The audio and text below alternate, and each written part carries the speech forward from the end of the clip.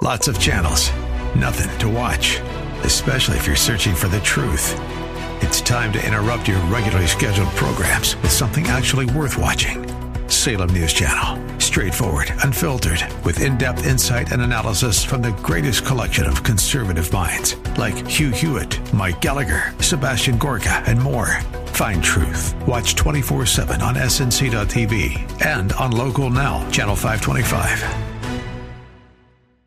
Welcome to Grounded and Growing in Christ. I'm Dan Rhoda, a pastor of Orland Park Christian Reformed Church, and today we are going to open the Bible together to hear from God's Word. This month we are focusing on the topic of gratitude throughout the Bible, exploring how God has instructed us to flourish in the world with hearts grateful and thankful to God. To hear all of the messages in this series, please visit groundedandgrowingradio.com. There you can learn more about this audio ministry. And we'd love if you'd consider providing financial support by making a gift of any amount. If you're not part of the local church, Orland Park Christian Reformed Church welcomes you to worship with us this Sunday as we gather to worship and hear the Word of God proclaimed. You can learn more about our church at groundedandgrowingradio.com. Now let's turn together in our Bibles to explore what God has shared with us about gratitude. Our scripture today is Matthew chapter 18, beginning at verse 21, reading through verse 35. Then Peter came to Jesus and asked, "Lord, how many times shall I forgive my brother when he sins against me? Up to 7 times?" Jesus answered, "I tell you, not 7 times, but 77 times. Therefore, the kingdom of heaven is like a king who wanted to settle accounts with his servants. As he began the settlement, a man who owed him 10,000 talents was brought to him. Since he was not able to pay, the master ordered that he and his wife and his children and all that he had be sold to repay the debt. The servant fell on his knees before him. 'Be patient with me,' he begged, 'and I will pay back everything.' The servant's master took pity on him, canceled the debt, and let him go. But when that servant went out, he found one of his fellow servants who owed him 100 denarii. He grabbed him and began to choke him. 'Pay back what you owe me,' he demanded. His fellow servant fell to his knees and begged him, 'Be patient with me, and I will pay you back.' But he refused. Instead, he went off and had the man thrown into prison until he could pay the debt. When the other servants saw what had happened, they were greatly distressed and went and told the master everything that had happened. The master called the servant in. 'You wicked servant,' he said, 'I canceled all that debt of yours because you begged me to. Shouldn't you have had mercy on your fellow servant just as I had it on you?' In anger, his master turned him over to the jailers to be tortured until he should pay back all he owed. This is how my heavenly Father will treat each of you unless you forgive your brother from your heart." One of the things that I would like to characterize us as a church and as individuals as we meet together and worship together and live our lives together, one of the things I would like to be in front of us always is this idea of gratitude. I'd like that for that to be a theme that we keep coming back to within the church this year, this theme of gratitude. Gratitude is of extreme importance. It's the way that we're to live our lives, with an attitude of thanksgiving. One of the people who has had the most influence on me in my ministerial life is a minister named C.J. Dendalk. I got to intern under him, and one of the things that he always would say as he would walk the hallways of the church where he served, as he would talk to people, is we got to have an attitude of gratitude, an attitude of gratitude, an attitude of gratitude. That's what he held like a banner over his church, that they were to have an attitude of gratitude. And it's true. This is extremely foundational in the life of a Christian. You can't be a happy person without gratitude. And I don't believe that you can be a holy person without gratitude either. This is self-evidently true.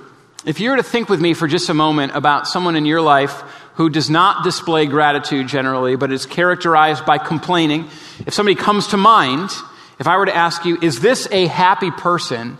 The answer would be no. I'm thinking of someone in particular, not anybody here, don't worry about it. But there's somebody that I know, this is a terribly sad person because this person is always complaining about every single little thing. Ingratitude is a certain way to steal your joy. But also, you can't really be a good person without gratitude. If you think that everything is always going wrong and everyone else is always to blame, you're always the victim of it, you often find yourself unwilling to be able to serve others because you think that really you're the one that's owed here. Why am I going to put myself out? It's they who owe me. It's very hard to be a good person unless you live a life of gratitude. And in thinking about it in your own life, just think about this too. The times where you have been the most grateful, haven't they also been the times where you've been the most joyful or happy? Haven't they been the times of great joy and thriving because you're grateful? Now, if your own experience isn't enough, let me tell you a little bit about the Heidelberg Catechism. The Heidelberg Catechism, one of the confessional documents that we use as a church and within the Reformed tradition, the second question and answer of the Heidelberg Catechism is this: what must you know in order to live and die in the joy of this comfort being the fact that we belong to Jesus Christ? What are the things that you need to know in order to live a life of comfort and of joy? And the answer is this: first, how great my sin and misery are. Second, how I've been set free from all the sin and misery. And third, how I am to thank God for this deliverance. And the Catechism itself is split up into 3 sections: guilt and grace and then gratitude. And so throughout the confessional history of this congregation, of this tradition, we have said, in order to live a life of joy, it needs to be a life of gratitude. And if you have that part missing, you won't be able to live a life of comfort and joy. Gratitude is essential to living in joy. More important still, the scriptures are very clear about how important it is to live grateful lives, thankful lives, and the result of living grateful and thankful lives. And that's exactly what our passage is about this morning. The passage is about the necessary requirement of gratitude in the life of one who follows after Jesus. And this parable tells us about gratitude and forgiveness while giving us such a true-to-life look at the human heart. And so as we went through the passage, reading it this morning, you may have noticed there are 4 different sections of the passage. The first is that Peter asks a question and then Jesus gives an answer. And then the last 3 are all related to the fact that Jesus tells a parable. There are 3 parts of this parable. And the first is the king's generosity. And the second part is the servant's ingratitude. And the last part are the consequences of ingratitude. So here are the 4 parts of the text this morning, and we're going to walk through each of these together. Let's start by talking about Peter's question. Peter comes to Jesus and he asks, Jesus, how many times must I forgive my brother? Now, there's a deep revealing of the human heart here with this question, isn't there? How many times must I forgive my brother?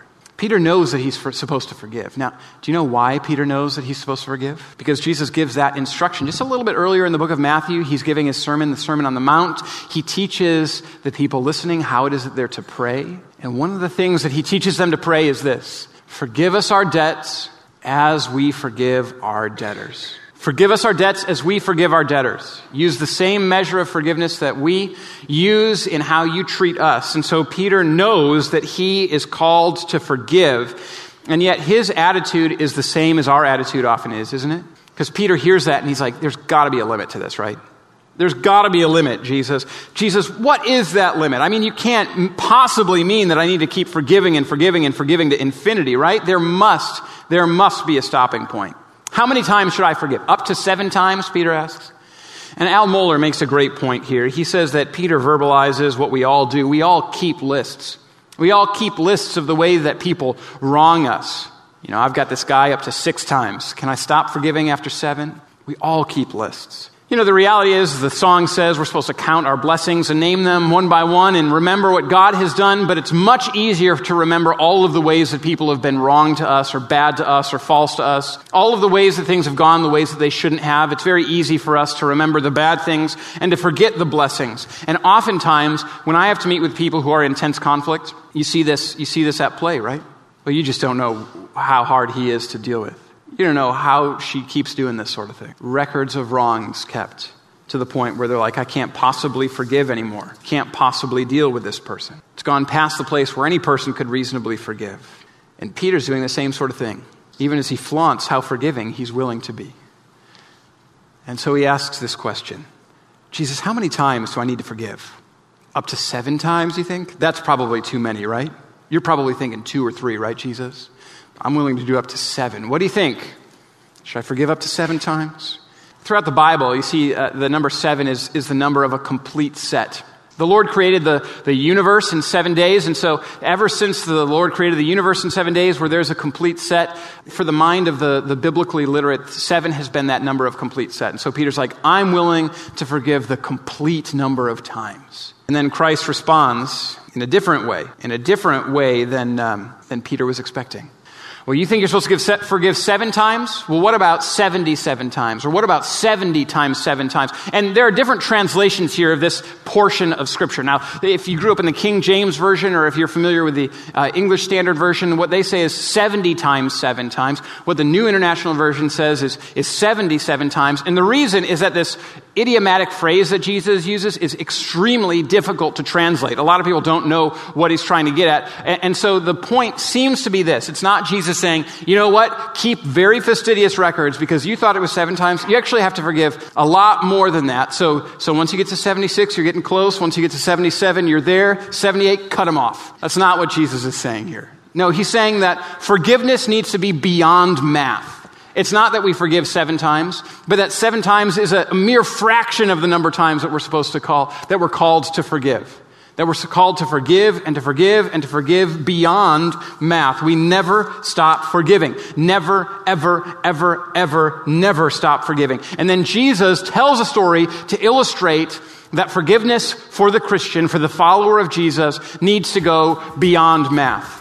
Because he starts to use some numbers that are beyond the math. And that takes us to this beautiful parable here, this wonderful story. And we start in talking about it with focusing on the king's generosity. Today's message on Grounded and Growing in Christ will continue in just a moment. To learn more about Orland Park Christian Reformed Church, to listen to other messages from our audio ministry, or to make a financial gift of any amount, please visit groundedandgrowingradio.com. That's groundedandgrowingradio.com. This audio ministry is made possible by gifts from listeners like yourself, and we greatly appreciate all those of you who continue to make it possible to share this work with listeners across Chicagoland. Now let's return to today's message on the topic of gratitude. And that takes us to this beautiful parable here, this wonderful story, and we start in talking about it with focusing on the king's generosity. Let's look back at the text here at verse 23 through verse 27. Jesus says, "Therefore the kingdom of heaven is like a king who wanted to settle accounts with his servants. As he began the settlement, a man who owed him 10,000 talents was brought to him. Since he was not able to pay, the master ordered that he and his wife and his children and all that he had be sold to repay the debt. The servant fell on his knees before him. 'Be patient with me,' he begged, 'and I will pay back everything.' The servant's master took pity on him, canceled the debt, and let him go." Now, in order to have the fullest possible picture of what's going on in this parable, we need to understand what types of numbers and what types of measurements are being used within this story here. We're told that this debt that this man had was 10,000 talents. Now, what kind of debt is that?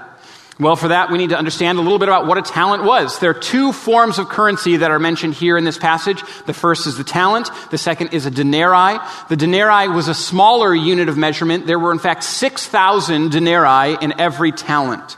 6,000 denarii in every talent. How much was a denarii? Well, a denarius was 1 day's worth of labor. We know that because in other portions of Scripture and other parables we're told that people would receive 1 denarius for labor, and it's the amount they wanted to receive. It was a fair day's wage for labor, which means that 1 talent was about 20 years of labor, which means that if this guy labored for 20 years, he would have paid off 1/10,000th of the amount that he owed his king, his master. Which is to say that a debt of 10,000 talents is a debt of 60 million days of work, or 200,000 years of work.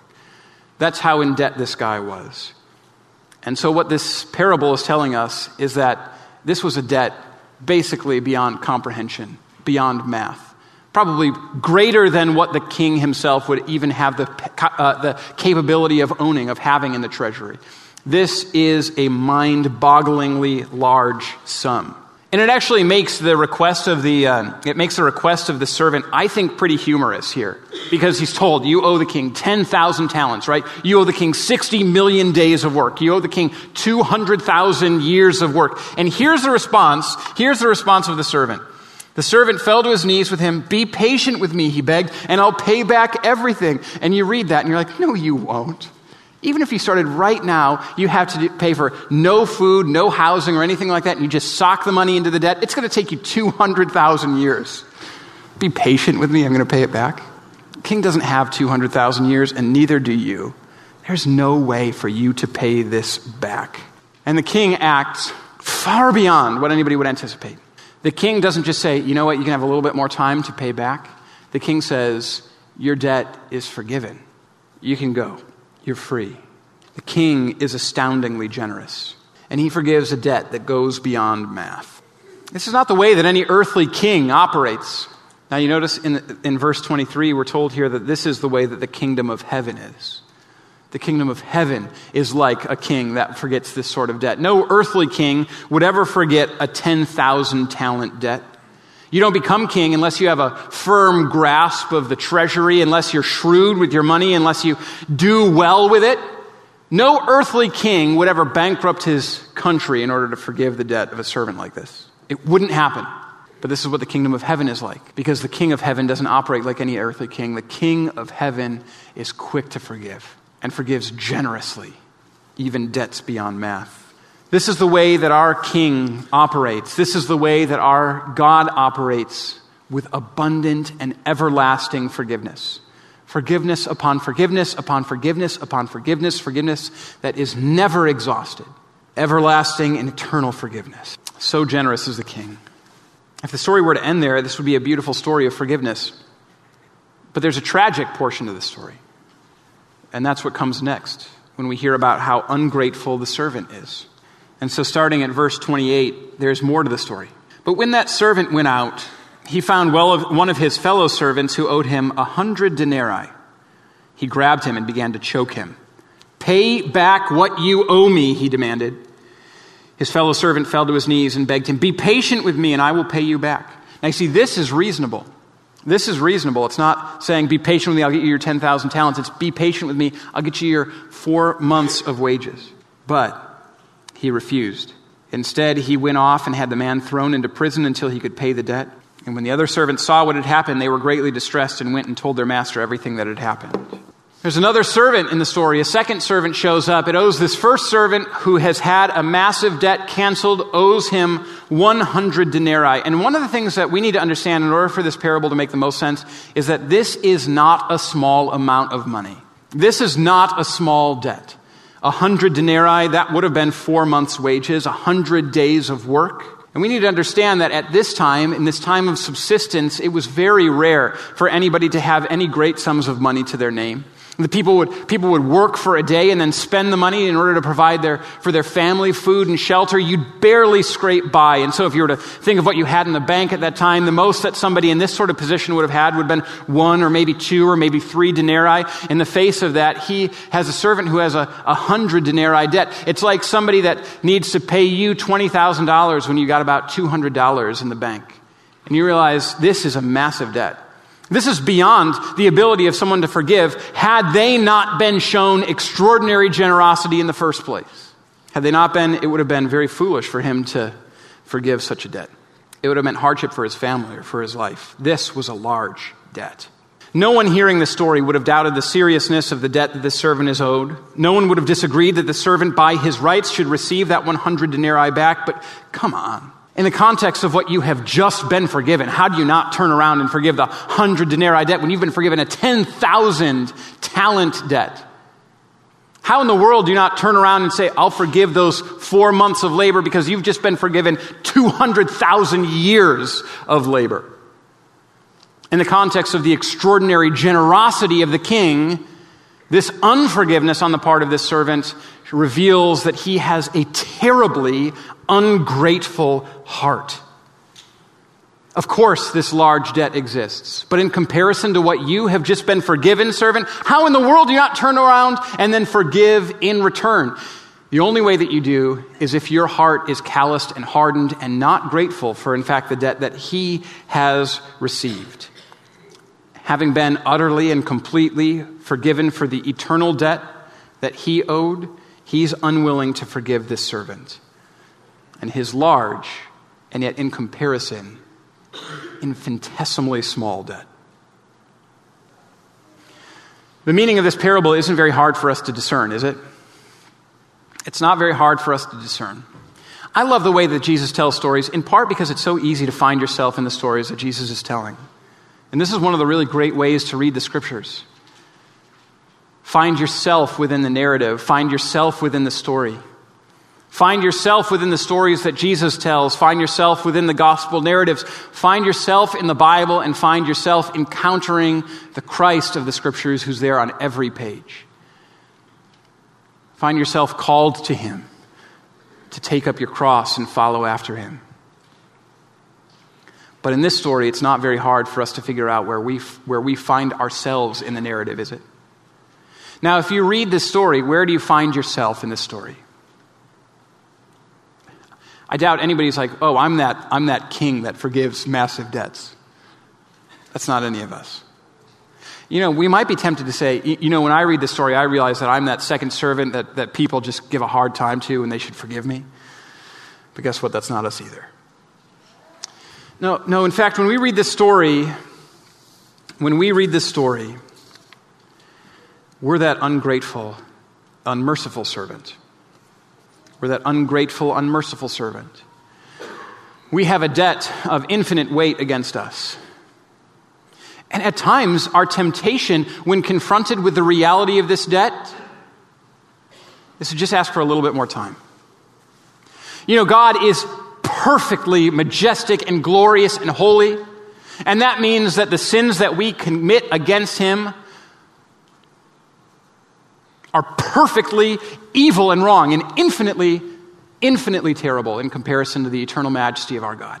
Which means that as we stand before our heavenly King, we have a debt that we can never repay. And that debt is our own sin. And so often we beg and we plead, just like this unmerciful servant. We're like, just give me a little bit more time. I can clean up my act. I can straighten up my life. Just you watch me, Lord. I'll be able to perform all of the righteousness necessary to overcome all of this debt that I have. We'll never be able to do it. In reality, we add to this debt day by day by day as we sin. And what we do and what we left undone, there is an immense debt. And that debt is sin.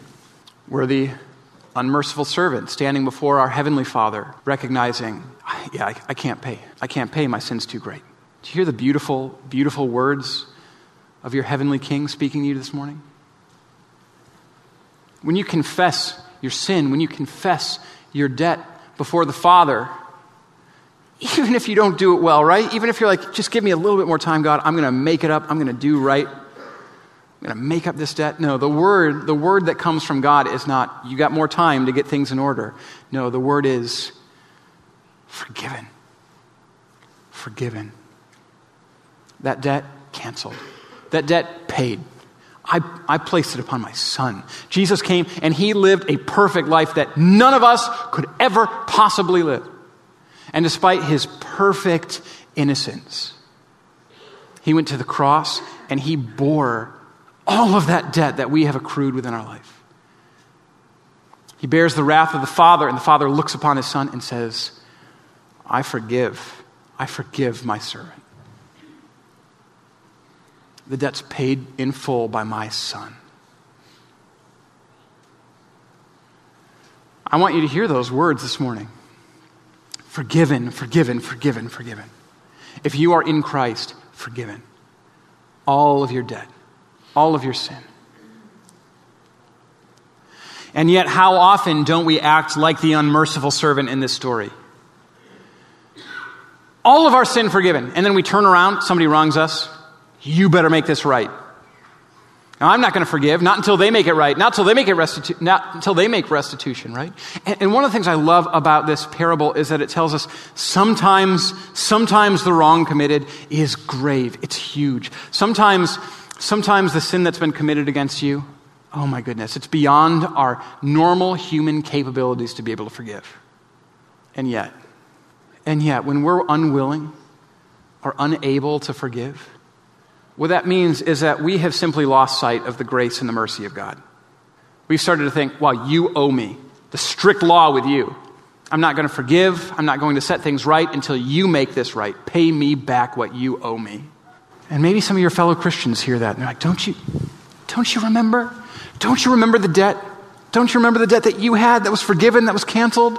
Now, in comparison to that, as great as this might be, it doesn't even approach the magnitude of what you've been forgiven. So can't you forgive in return? If we're unwilling to or unable to, it reveals a heart of deep ingratitude. And it reveals the need for us to go back to the King of Heaven and realize, yeah, I've been forgiven everything. My word, what have I done? How have I been living? Why have I started to believe that I'm entitled to this? In Christ Jesus, there is infinite reason to be grateful. Why? Because you have had an infinite debt paid. My prayer is that the Lord speaks to you through His Word, that we cultivate grateful hearts to Him and flourish in a world searching for the hope that we find only in Jesus. To hear more about gratitude, to learn about Orland Park Christian Reformed Church, or to support our work preaching the Bible on AM 1160 through this audio ministry, visit us today at groundedandgrowingradio.com. I'm Pastor Dan Rhoda, and on behalf of the Orland Park Christian Reformed Church, we want to thank you for your support and partnership in proclaiming the Bible here on AM 1160. If you're not part of a local church, Orland Park Christian Reformed Church welcomes you to worship with us this Sunday. You can find all the details online at groundedandgrowingradio.com. Thanks again for joining us, and until next time, may God bless you. Grounded and Growing in Christ can be heard weekdays at 2 p.m. on AM 1160. I'm Derek Buikema, pastor of Orland Park Christian Reformed Church. This month we're focusing on the topic of gratitude throughout the Bible, exploring how God has instructed us to flourish in the world with hearts grateful and thankful to God. If you're not a part of a local church, Orland Park Christian Reformed Church welcomes you to worship with us this Sunday as we gather to worship and hear the Word of God proclaimed. You can learn more about our church at groundedandgrowingradio.com.